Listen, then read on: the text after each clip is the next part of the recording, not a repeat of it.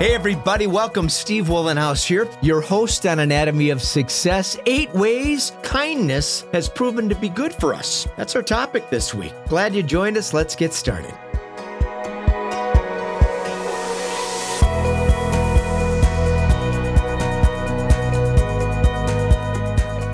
Welcome back, everybody. Again, I'm Steve Wollenhaus, and this is Anatomy of Success. Discovering us for the first time, glad you did. Hope you stick around. Rate, review the podcast if you've been here before, and please subscribe so we can let you know when upcoming episodes become available. Also, stop by weatherology.com, and you'll find me under the About Us section. You'll find links to LinkedIn, Facebook, Instagram at the top of that page, and be sure to grab the Weatherology mobile app. It's free. And it has international weather, including radar, future forecasting tools like snow, rain, and we've got some great hurricane and tropical storm features internationally coming on board this summer into the fall for hurricane season and, of course, typhoon season as well. Now, random acts of kindness boost emotional resilience, boost our immune system, and reduce the effects of anxiety and depression. A simple smile, laughter, a meaningful conversation create the affirmation of human connection. Our brain has a negativity bias which promotes fear and caution. Our human proclivity is to be guarded and accentuate those feelings of scarcity. COVID-19 lockdowns, perfect illustration of exacerbating this human tendency, and the evidence of its negative effects are very prevalent. Depression is up, suicide up, domestic abuse up, and of course there's a great debate brewing about the real value of wearing masks or not wearing masks, and you can debate that among yourselves. I don't get into the political narratives, but I'll tell you this much: we need to question everything we see and experience carefully.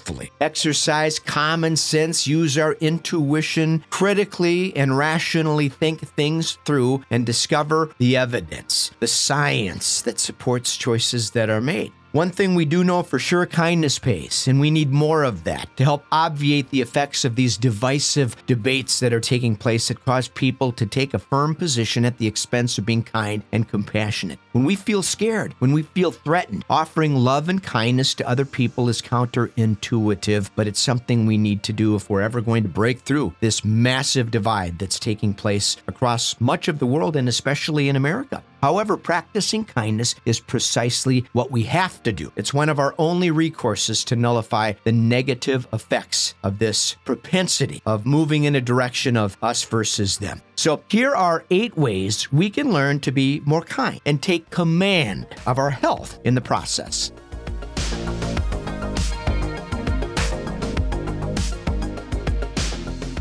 According to Jackie Chan, sometimes it takes only one act of kindness and caring to change a person's life. Number 1, adjust. Stress creates strong defenses that inhibit our desire to be kind. Once we drift in the direction of negative feelings, we reach for distractions to obviate the effects of anxiety. Smartphones are often the weapon of choice. And just imagine, we're feeling this negativity consume us now. We grab our phone, we're on social media. What do you think happens? We spew our vitriol of hatred. Identifying these automatic tendencies is the first step toward correcting their influence. Can you imagine how much better things would be if people stopped before they spewed their vitriol of hatred and just thought about the consequences and resisted? Once we recognize that pattern, we can start to implement acts of kindness that reduce our focus on the negative. Next, it's all about the heart. This may seem ludicrous, but put your hand on your heart. The minute you start feeling overwhelmed with stress, try it. Researchers at the University of Texas discovered this easy technique helps promote feelings of empathy and compassion. We notice the tone of our voice. The demeanor starts to change as our nervous system responds to human touch. So we start to regulate that. We get in touch with ourselves. It's forcing us to think before we speak.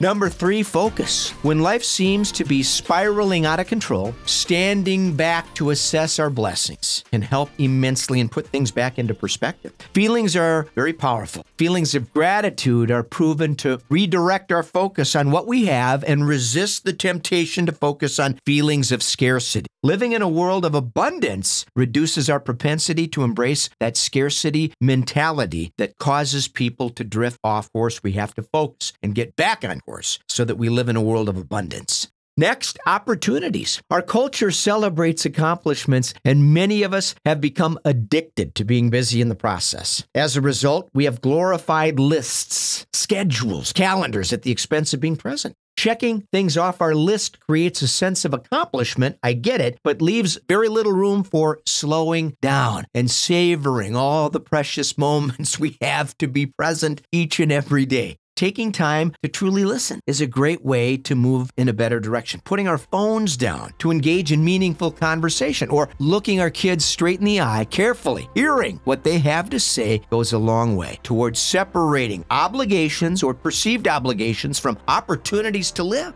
Princess Diana said this: carry out a random act of kindness with no expectation of reward, safe in the knowledge that one day someone might do the same thing for you.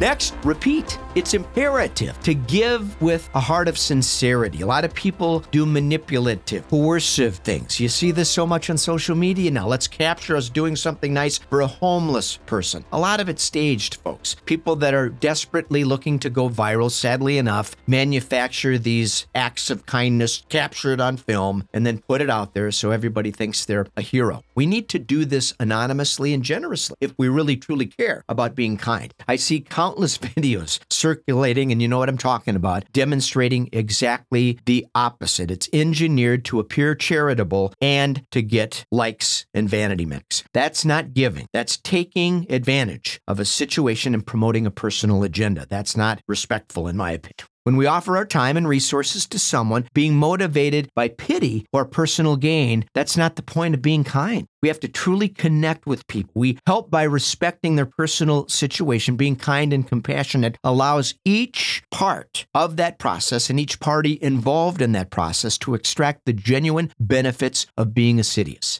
Next, mindfulness. We live in a world that worships materialism. Let's face it, this preoccupation with wealth taps into our natural inclination to guard what we have, and that can create feelings of selfishness, self-preservation. Understanding that having more often leads to guarding what we have profusely and refusing to ask for help, that creates this vacuum that discourages being kind, being supportive, being generous. Being mindful of that scarcity trap will help us break down those destructive tendencies and start to embrace a better mindset consistent with being kind and generous.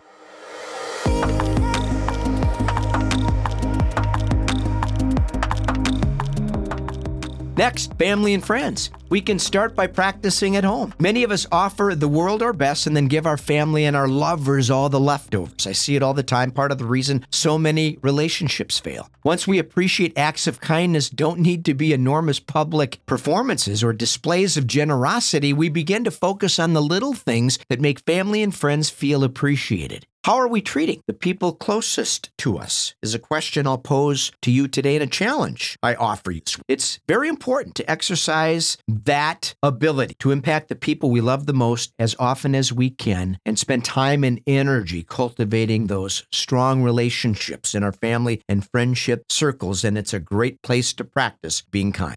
And finally, we have to practice sincerity. Being kind isn't always easy, and we are going to be tested in our efforts to display kindness. Trust me, many of you know that already. Indignant drivers and irritable sales clerks are going to challenge our resolve. People at work are going to push us to the limits. Treating kindness like a playful activity is a nice way to frame it, which requires rewiring our brain so that we can alleviate the need to treat kindness like an achievement. Kindness isn't something we scratch off the list. It's an attitude that we have to embrace each and every day.